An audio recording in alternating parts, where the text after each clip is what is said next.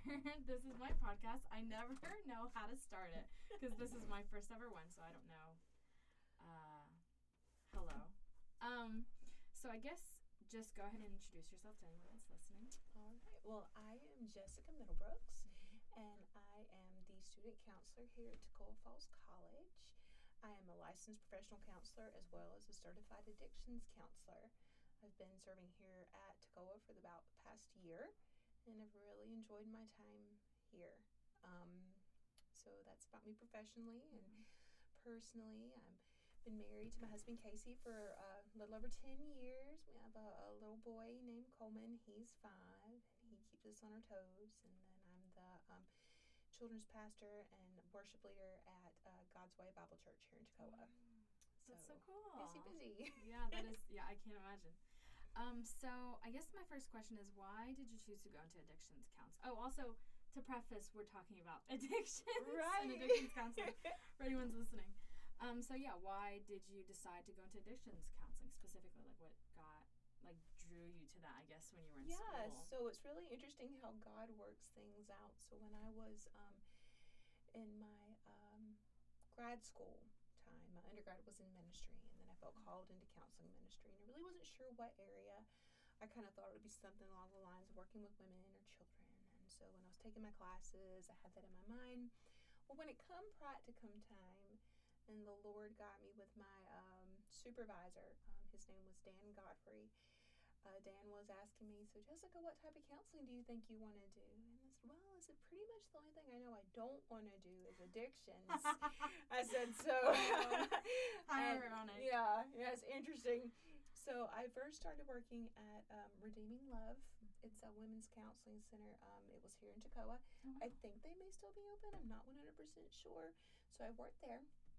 While I was doing my practicum there, one of the counselors I got introduced to was an addictions counselor who was working at a drug treatment center in Gainesville. Mm-hmm. So I was looking for an internship beyond that, and Deb told me about where she worked and how they were looking for somebody to come in, and how I could possibly even have like a job while having an internship. So I was faithful with that, and I went to the interview, and I thought I completely bombed my interview. I was an hour late. I made a wrong, not really an hour late, maybe more like 45 minutes late because I made a wrong turn. I'm thinking, well, they're going to think I'm incompetent and not hire me. And I got in there, and the interview went fine. And then from there, they're like, well, yeah, we know you're going to do your internship. That's fine. But, we'd like for you to come in and just learn. And I got in there, and I loved it. And I was really enjoying it. And they're like, well, if you want to get certified in addictions, we'll take care of all the supervision hours you need and pay for when it's time for you to take your test and everything. So I said, okay. And God just threw everything together. And now I'm so glad, because being able to work in the area of addictions, it's very rewarding. And with not having some family members that had issues with alcohol and things like that, but it was nobody that I was ever like super, super close to. I would just never would have thought that the Lord would have worked that out, but I'm really glad that He did. So it was kind of a weird thing going from I don't want to do this to I love this. That's so interesting. That's so crazy. But I feel like that's definitely shows like God's work, His hand in our life. Yes. Which it's just so cool to like hear stories like that. So that, since you said you worked at Redeeming Love, I'm assuming that you lived in Toccoa your whole life.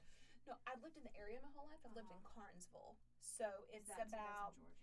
Yes, it's here in Georgia. It's in Franklin County. So it's about 32 minutes from campus. Our church is in Toccoa, so it's one of those things like where a lot of things are in Toccoa, but we still live in Carnesville. Yeah. So everything is kind of a commute? Yes. Okay. Yes, everything is a commute, but be able to live out to where there's not many people. Yeah, that's something like that reminds me. My parents definitely they value that because they live.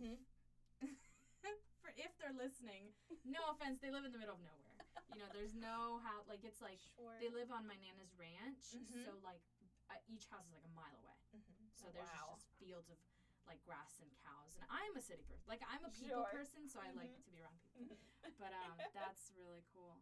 So my next question is, what is a quick summary of how the addiction counseling process usually goes?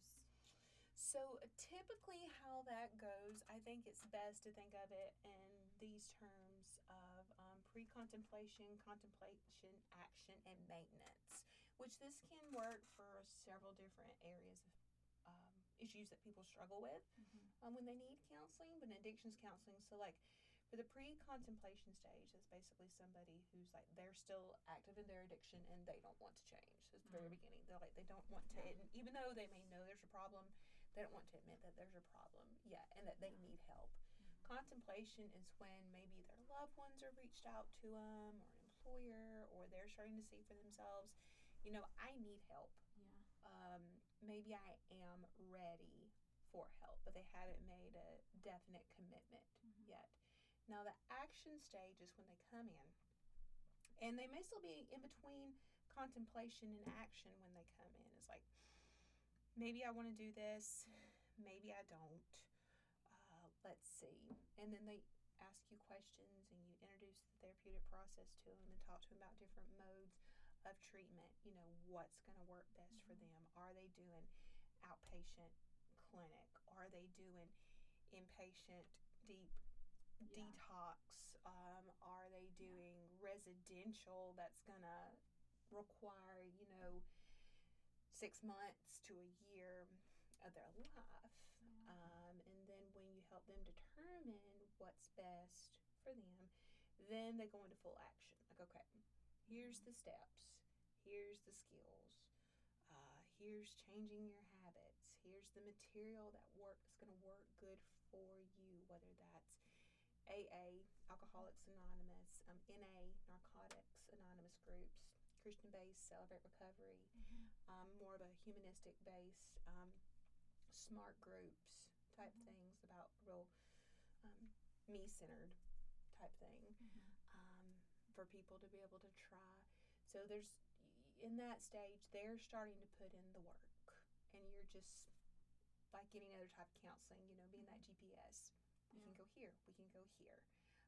And while in other modes of counseling, you want to be more person-centered, keeping in mind that, especially in the beginning of addiction, you're going to have to draw back on that person-centered. You're focused on them and what's best for them, but realize that due to the addiction being in the driver's seat, it can't be totally person-centered yet. So that means you're not putting a lot of focus on trying to make them like it's more so drawing out like what they need versus like what they might want with comfort. Exactly. You want to keep that first little bit of that approach, and how do we keep you alive?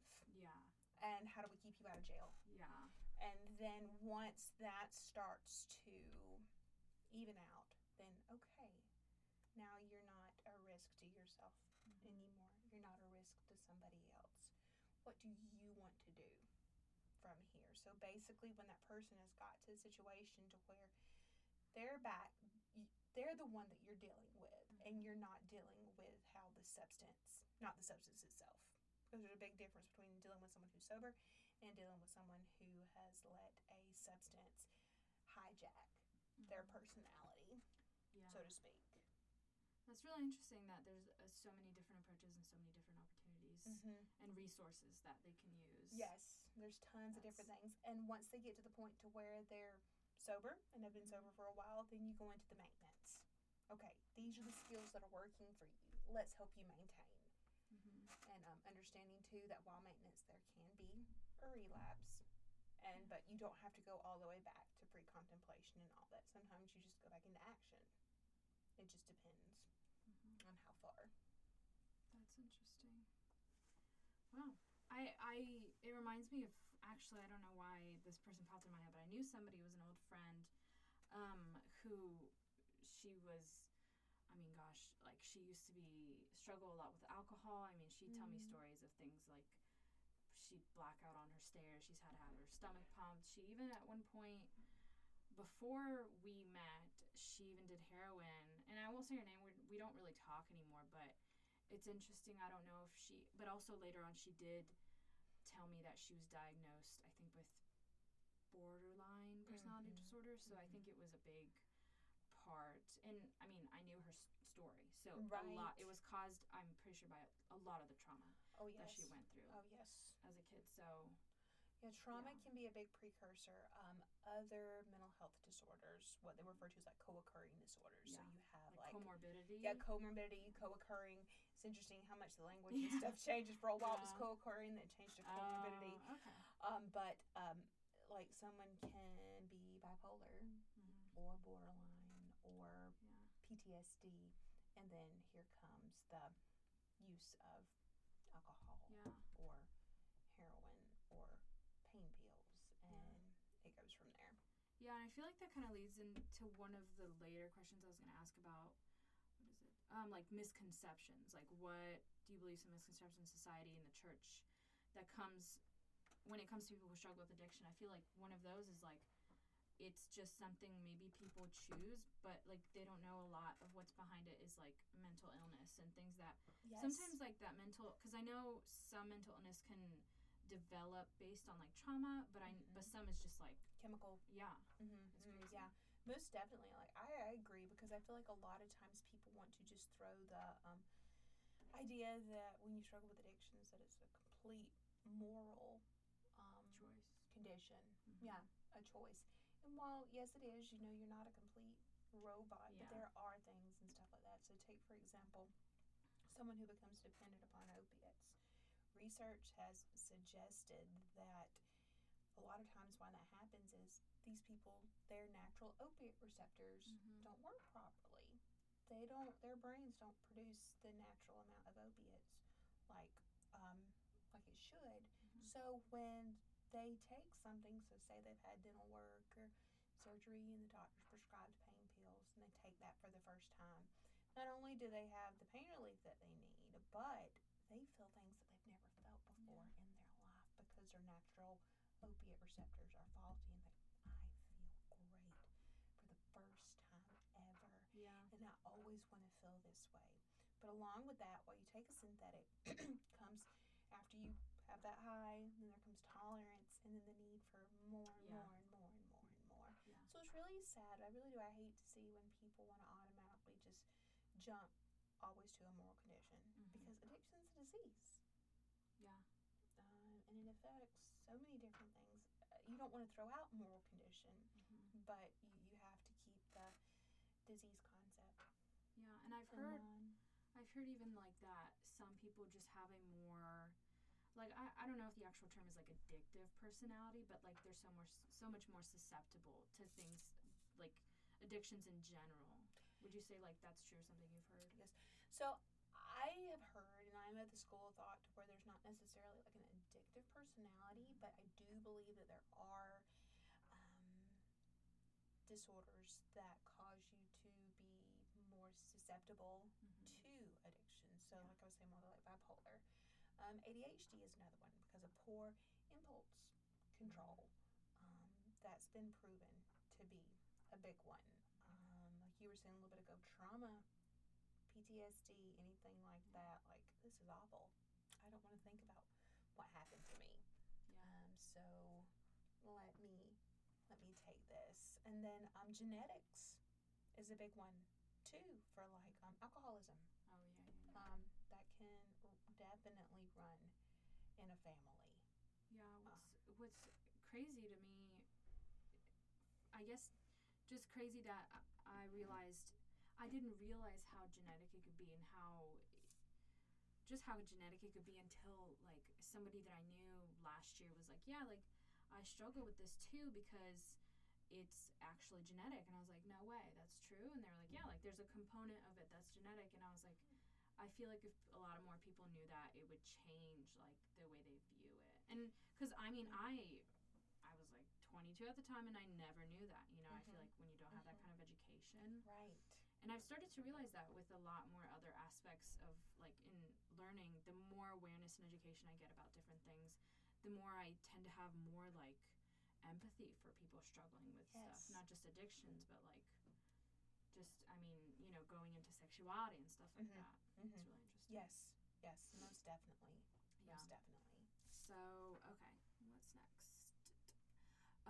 I guess if you could tell anyone, like everyone in the world or whoever's listening to this, one thing that you've learned or that you feel they should know about addictions, what would it be? Like the most, just anything like what you think is most important, or Sure. I think for just the most important thing for the average person, for the Christian, for someone in ministry, is to never forget that addicts are people too.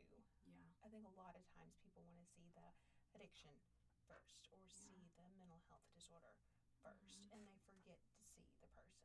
I would see such a variety of people come in. I would see people come in that look more like what people would think of as the stereotypical addict. And then I would see people come in that were like moms or dads. I would see people come in with, high-ranking jobs like lawyers, and have big important status in their community.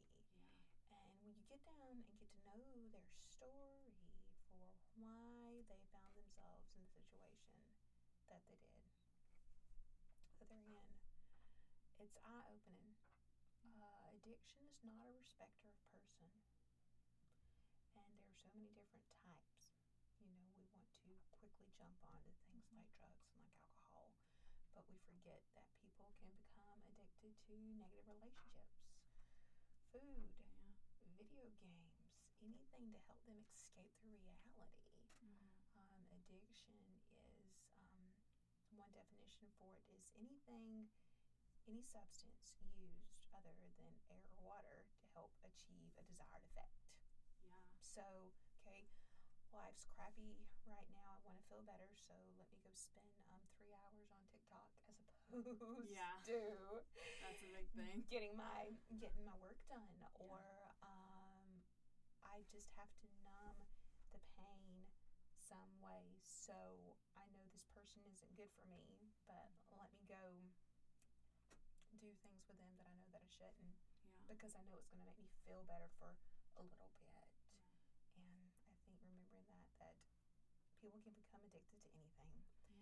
Addicts are people too, and it's not a respecter. Addiction is not a respecter of person. And I feel like that could, the fact that like you said, addicts are people too.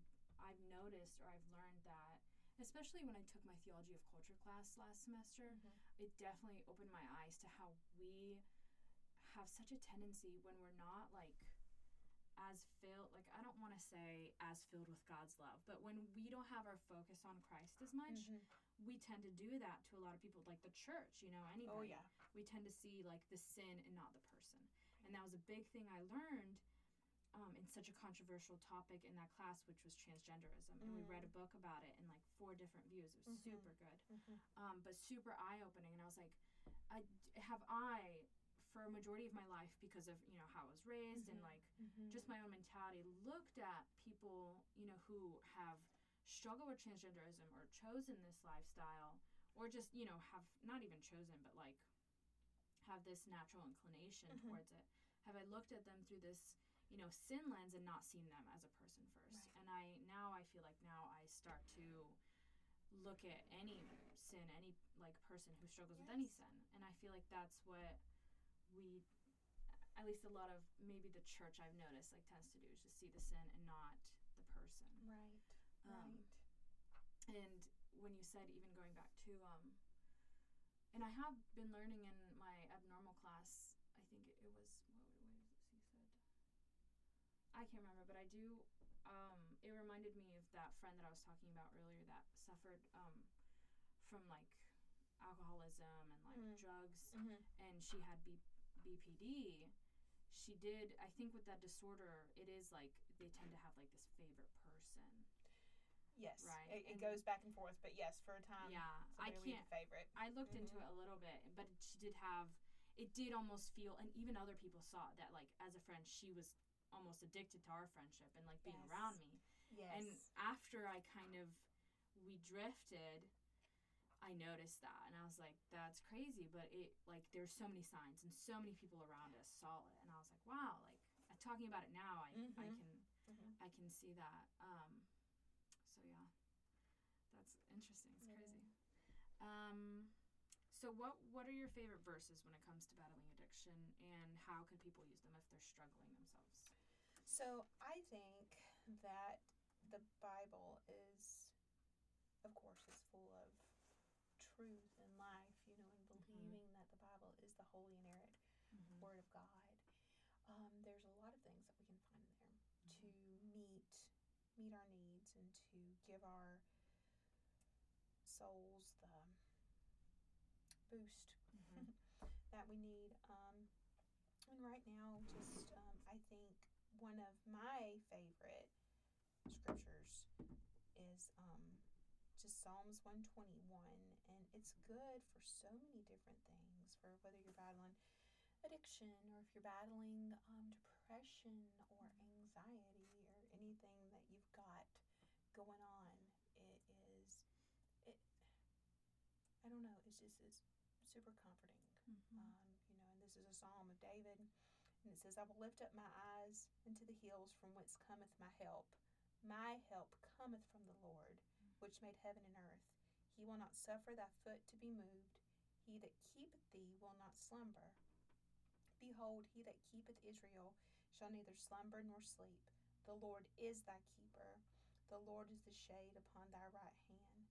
The sun shall not smite thee by day, nor the moon by night. The Lord shall preserve thee from all evil. He shall preserve thy soul. The Lord shall preserve thy going out and thy coming in from this time forth and even forevermore. That's a really good. I love it. It's like my favorite right now. It's been my favorite for a while. Yeah. But just no matter what, the Lord has you in the palm of his hand, and especially for the Christian that's struggling with these things. That's the promise that we have as God's children, that he's going to look out for us, protect us, and give us everything that we need. In Psalms 145, I believe, it talks about how God opens up his hand and gives the desire to every living thing. He's going to look out for us. And as his children who follow him and love him, he promises to use everything for our good and for his glory. And even when we mess up and our sins get the better of us, when we come back to him with a repentant heart, he's going to take care of everything. Yeah. And what I love about that, what you just read the most, is that it's the knowledge that his face never turns from us. He is always in our presence. So, and that's something I've recently been realizing more and more. And everything that I'm learning is like, no matter what, that's something we can always be confident in. Exactly. And the fact that he neither slumbers nor sleeps, doesn't even doze off for a few minutes. So when you're sleeping at night, he's there. Yeah. He's not going anywhere. And it's like, it's so good because I've been talking about recently, or thinking about recently, is how, there's this misconception that in the church we always have to be happy, we always have to be joyful, and that's good. But it's like there's almost this looking down upon when we're depressed or when we're sad, and it's like no matter what we're feeling, no matter what stage or where we're at, we can always rest. Like, especially for someone who deals with depression and like persistent depression, that doesn't just go away in a few years. They can always rest that God is in their presence no matter how they feel. And it's not just like, it's not that when they're like upset or depressed, like God is like, this is not my thing, I'm gonna go away until you're better. Like, no, like God is there no matter what. And that's something I've loved to look at, verses and learning in school, and especially in like my systematics class. So, and the verse that I actually thought of I've really loved when it comes to that is like, at least for me, is I know when I'm not feeling as well or struggling with school or whatever in relationships, there's a verse that's gotten my attention, is in Joshua 1:8 that says, this book of the law shall not depart from your mouth, but you shall meditate on it day and night, so that you may be careful to do according to all that is written in it, for then you will make your way prosperous and then you have good success. And just the fact that he says you shall meditate it on day and night is so important to me. And throughout the years, I've realized like how important it is, not just to our faith, but to feel God's presence and to be reminded constantly of what he says about us and what about just his plans for us. Yes.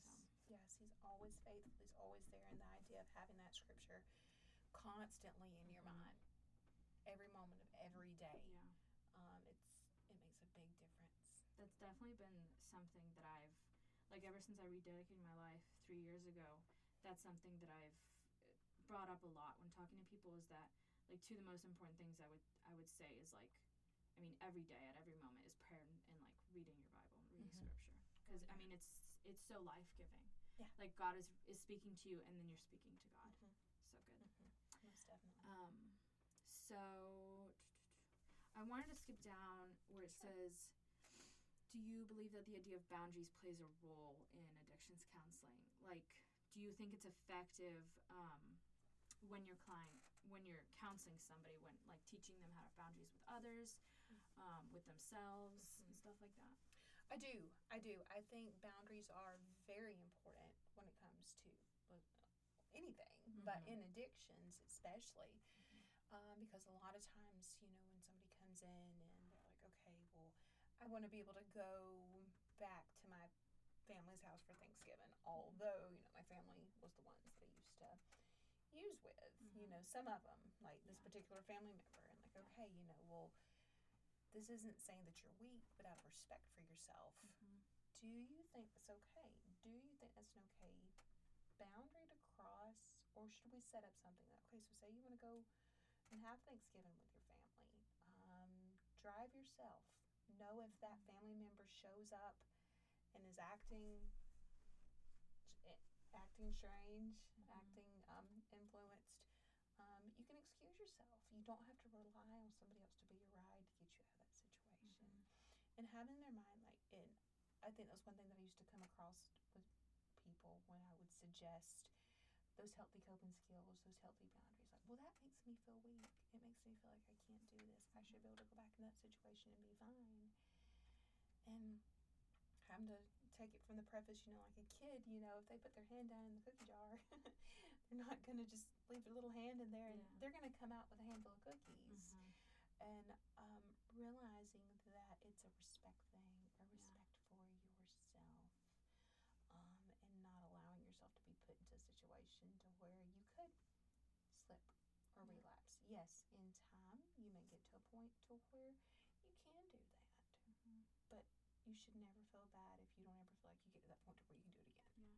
It's like a recovering alcoholic going to a bar. Like, oh, I'm just going to sit here and drink this ginger ale, and hang out with my friends. Okay, if you're 5 years recovered, okay, maybe. If you're 3 months recovered, I don't think that's a good idea. But there again, too, like I was saying, in the beginning, guarding that person centered to the point to when you realize that, they're not a danger to others or a danger to themselves anymore.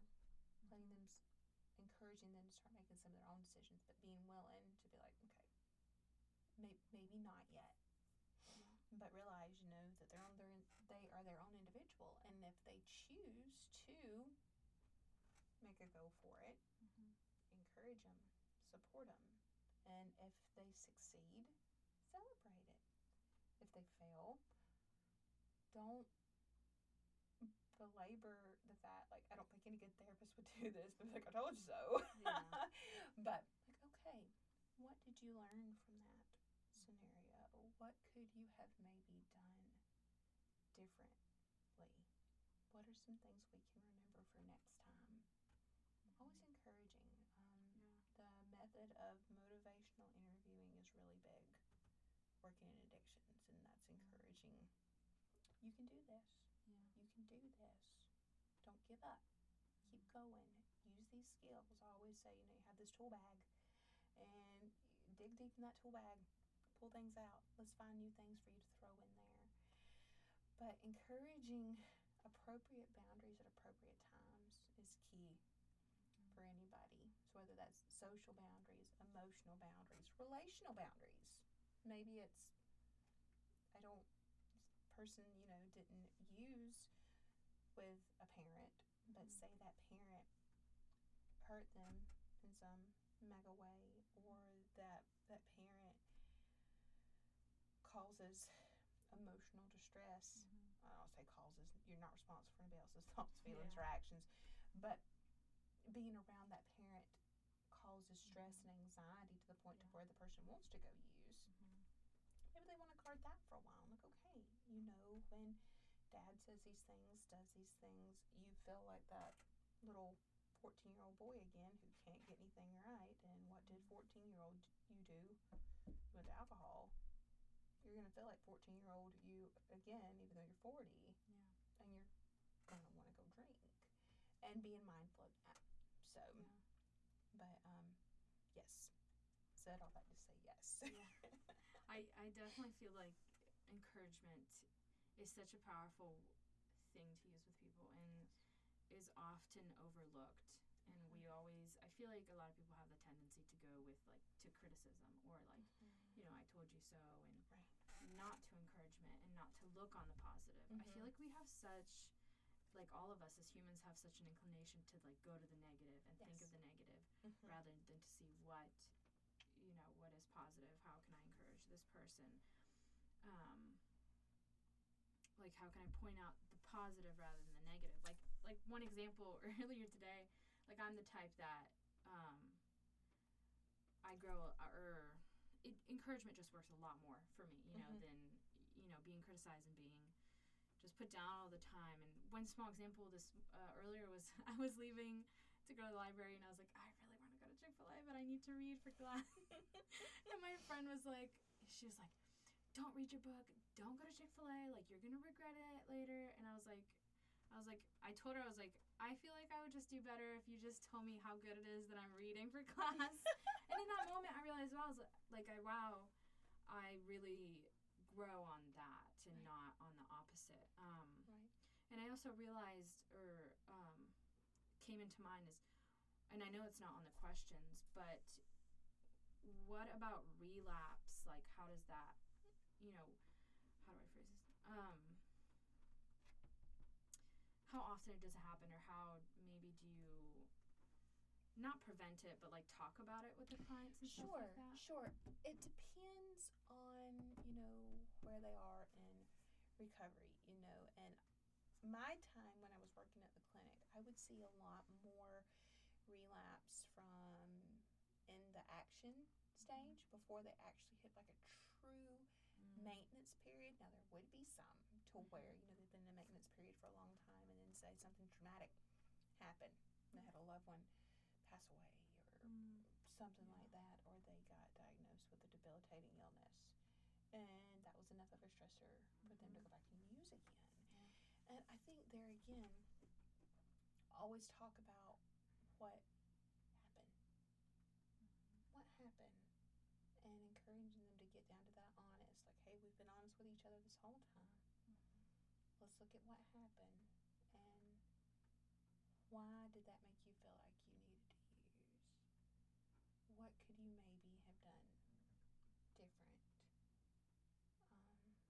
And encourage that.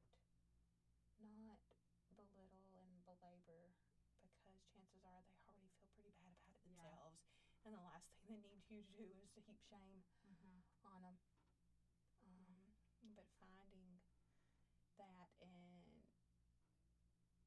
being willing to realize that the person, although they relapsed, that's sitting across from you is also the same person that has been putting work in, that has been doing well, that knows these things. Encouraging them in that. Like, it's not that you don't know. You just learned that this is a situation that's a trigger for you. That is a weak moment for you.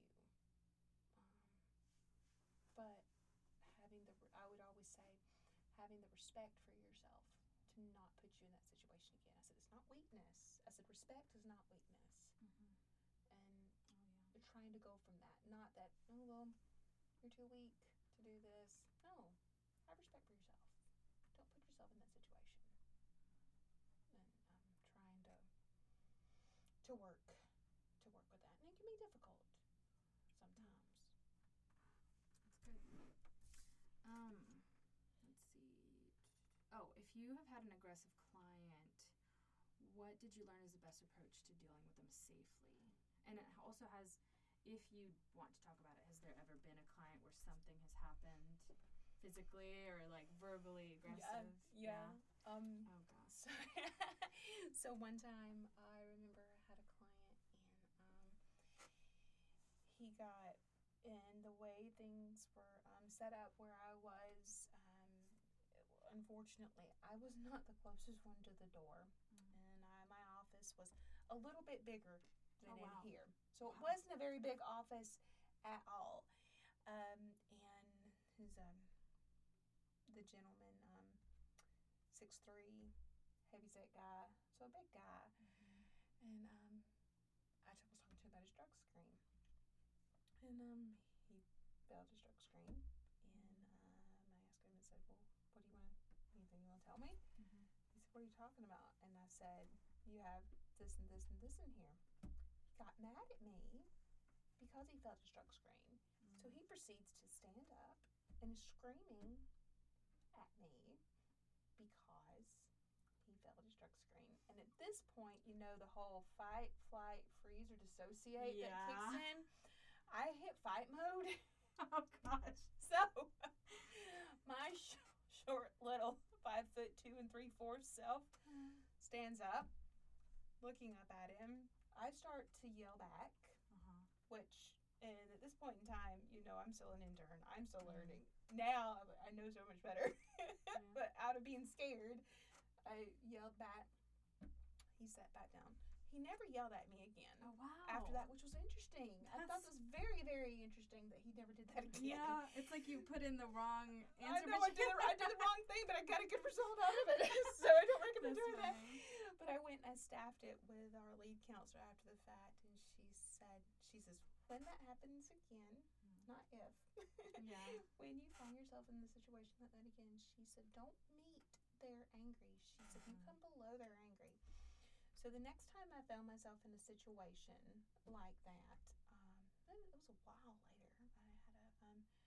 a female client that had some comorbidity things going on, and she was acting in that, and she come in and she was just mad at everything and fussing and cussing, and so rather than matching her, brought my voice down very low and very slow, and I found that achieved a much better effect, and we went from there. So that is my approach now. Anytime is I bring it down low because it's true. Especially if you have any type of therapeutic relationship, they're gonna match that. And you don't have to jump into that. I'm scared. What do I do? I'm gonna yell at you because you're yelling at me. Mode. So, but yeah, I had to learn to stay calm and to speak softly, and you're gonna achieve more than yelling back. And it's so interesting. It's so interesting that we are most of a result of our environment. So the way that works is like you show them, you know, where you're at, and they're like naturally inclined to that, and they start to calm down. And I love that part of counseling, that you can like do that without even like telling them you need to calm down. You're like, okay, like we don't have to yell and all that. Right. You know, right. You're far enough along in this to know this isn't really going to achieve anything. Let's slow down. I think that's really cool. So, let's see. How do you believe the church can do a better job than it already is when it comes to people in their congregation that struggle with addictions? And also, like, even acknowledge that that's in their church. Because I just recently had a conversation about, or not a conversation, I watched a video about this Christian psychologist saying how, like, churches don't even, like, it's like an us and them kind of, you know, view of, like, we're us and there's people out there, like, they don't realize that in their own congregations there's so many different struggles and so many different people like struggling with sin and stuff like that, and it's not having this acknowledgement that it's there with you whether you know it or not, and it needs to be addressed. Exactly. We forget sometimes that just like a hospital is for sick people, the church is for sick people too. We all struggle with sin. We all have things that are difficult for us. And I think we need to be mindful of that. It does not matter if you're addiction is negative relationships, and the person on the opposite end of the pew, their struggle is pain pills. You come together, you love each other like Jesus loves. You see the individual, and you help that individual get the help that they deserve, whether it's making more counseling services available through the church. I really feel like the church as a whole misses out on a lot about being able to help our communities and provide things like counseling and food banks and daycares and all these social services type things, and where the church could be picking up a lot of slack and helping people. And we don't always do that. And I think that would change some of it, then, like you said, the us versus them, as opposed to, especially when it's another believer that's struggling. I think we automatically want to think, oh, well, if somebody is a drug addict, they're not saved. No. I had quite a few people on my caseload that identified as being saved, but they went to the doctor for surgery, and they got their medication, and they happened to be one of those that they didn't have the proper natural opiate receptors, and then they got hooked. That wasn't their fault. And helping them understand that they're no worse than anybody else. So I think meeting people where they are, providing the right kind of resources, kind of goes. The churches that do this, I think Celebrate Recovery is a great thing. But if you're doing that, keep going. And if you're not doing that, doesn't mean you have to do Celebrate Recovery, but find ways to meet people where they're at, and don't forget about their families. Take care of the family too. Because they're hurting big time. And that definitely I feel like it's a reminder of how Jesus, he met people where they were at. And we constantly talk about that, but it's like, are we actually doing that? I feel like that's a big narrative that I've noticed is we say these things, we talk about them, but are our actions showing it? Yes. Like, the old church that I used to go to in Middle Georgia, what I really liked about, they not only focused on missions, but they focused on their own community, like inner community. And like during like services, they'd be like, like this Saturday we're like, it was something different every month or every Saturday. They were like, we're helping somebody replace their roof. And it was a complete stranger. Like, it wasn't a part of anyone in their congregation. It was just like they were trying to help their community. And I took that aspect of my church for granted when I left, because I was like, the church I go to now is great. I love it. But that's one aspect I noticed was kind of missing that I wish they did. But something, like you said, counseling center, that's something that the church I go to now, River Point, is starting. And I was like, that's amazing. Like, it was awesome. Something that when I heard, I was like, that's so good, because that's super needed. And I think that's why I realized, since I came to Toccoa, that I want to be a counselor who is a part, like a church's counselor that's not open to just the congregation, but open to anyone that wants to seek the community. It. Yes. Because I feel like that also can open a door for maybe a Jesus conversation, and they can get interested in the area that they're at, and they can have, and people who've had a bad misconception of the church or, this place really loves me. And it really needs to be shown, the love versus, like, we stand by our convictions, but our love is like as much as Jesus is for us. So yes, most definitely. Really good stuff. So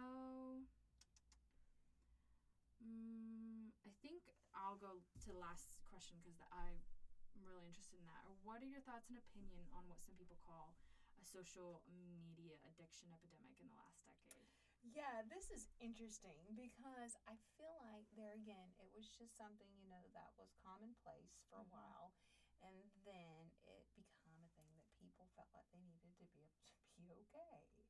Life's frustrating, so I'm going to get on and use this social media platform for a while to make me feel good, maybe be able to disconnect from reality. But, I think it's important, to think about, how long has that really been going on? I know when I was in college, it was when Facebook was getting to be a big deal. It's like everybody else in flocking towards that, and how it really was like a shift as opposed to, hey, I'm gonna go tell so and so, I'm gonna go find them on campus today and tell them happy birthday. Like, oh, I can just put it on their wall. Yeah. And just how that has changed, and I think just like anything, you can use it too much. It can become a problem. Just like even exercise or whatever the case is, you can use it too much to where you become dependent on it. I think for me, the whole social media thing is where it has caused the physical disconnect. Mm-hmm. And I don't think we really realized how big of a deal that was until COVID. Yeah. Because we thought, okay, this is enough. I can Snapchat my friends. I can send them a direct message on Instagram or whatever. Mm-hmm. And that's fine. I'm all good. No problem. But when we were forced to stay apart and only have a screen, we're like,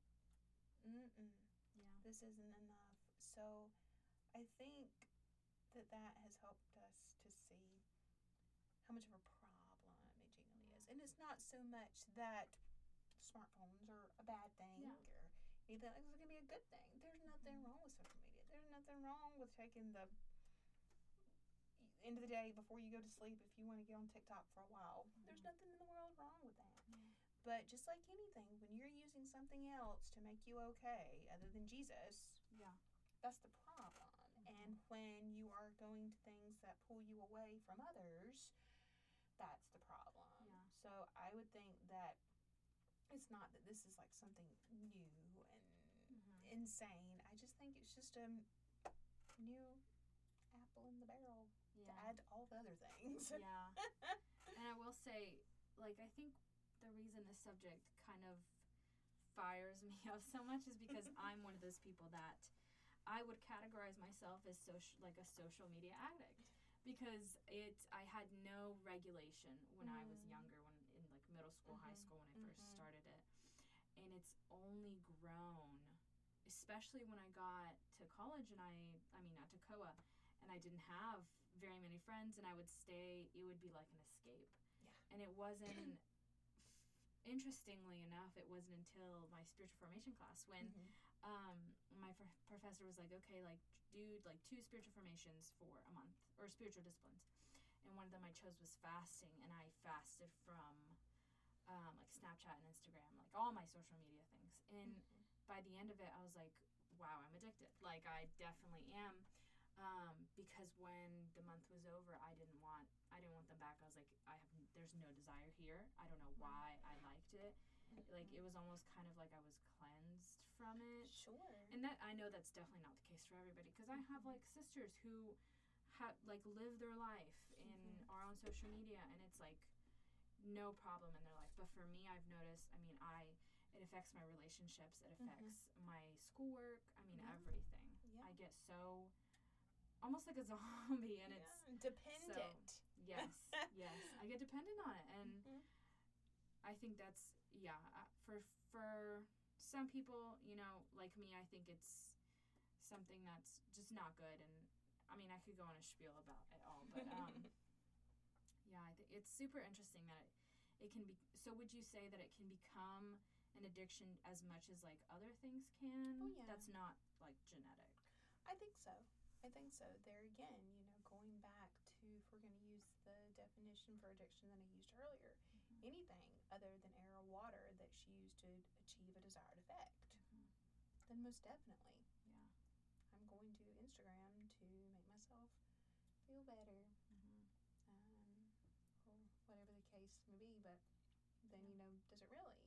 Or do you see all these things that everybody else is doing, and then it adds to tons of negative feelings that you're having?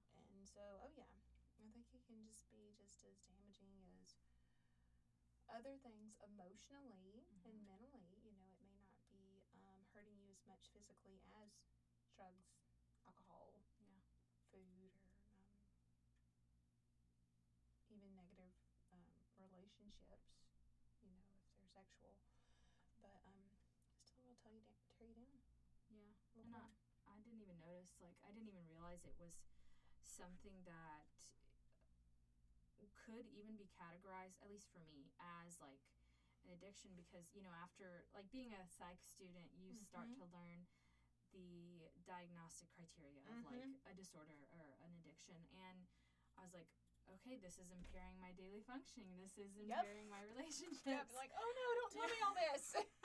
Yeah, so that was very interesting and eye-opening, and now I'm, it's a roller coaster, so I'm definitely not where I used to be, where I would spend hours, but sometimes I do, like, I've put boundaries on myself, and I said, okay, I want to keep my friends and family updated. I'll only download it once a month to post for my monthly pictures, and I do backtrack, but I'm starting, especially after learning more about habits and how to change my environment and accountability, I'm taking the steps and doing better to not go back to that, because I realize I value my real life versus a lot of the content that I view on Instagram and like things to make me feel better. I'm like, I want to get more away from that. So for me personally, it's been really good, and I'm excited for like the journey of getting better and being more in my life. And that's awesome. All that, so. That's awesome.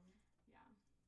So I guess to end it, what would you say is the last thing that you'd want to say to anyone listening about everything we talked about? Well, I think if anybody's listening who is struggling with addiction, don't feel like you have to keep it a secret. You may think that people in your life think that you're weak or less than or not a good Christian, but sometimes the healthiest thing that you can do is go to safe people, tell them what's wrong, and get the help that you deserve and you need. You deserve to get better for the people in your life. I know a lot of times when I was working with people, when they would come in, they're like, well, I want to get better for my kids. I want to get better for my spouse. And I want to get better for my parents. And that's all well and great. If that's your motivator to start with, that's wonderful. But one of the things that I always found the most encouraging, the Still Finance, is when you get better for yourself. So if you're struggling, don't keep struggling. There's resources, there's help. If there's any students that are listening to it, just come see us at the Wellness Center.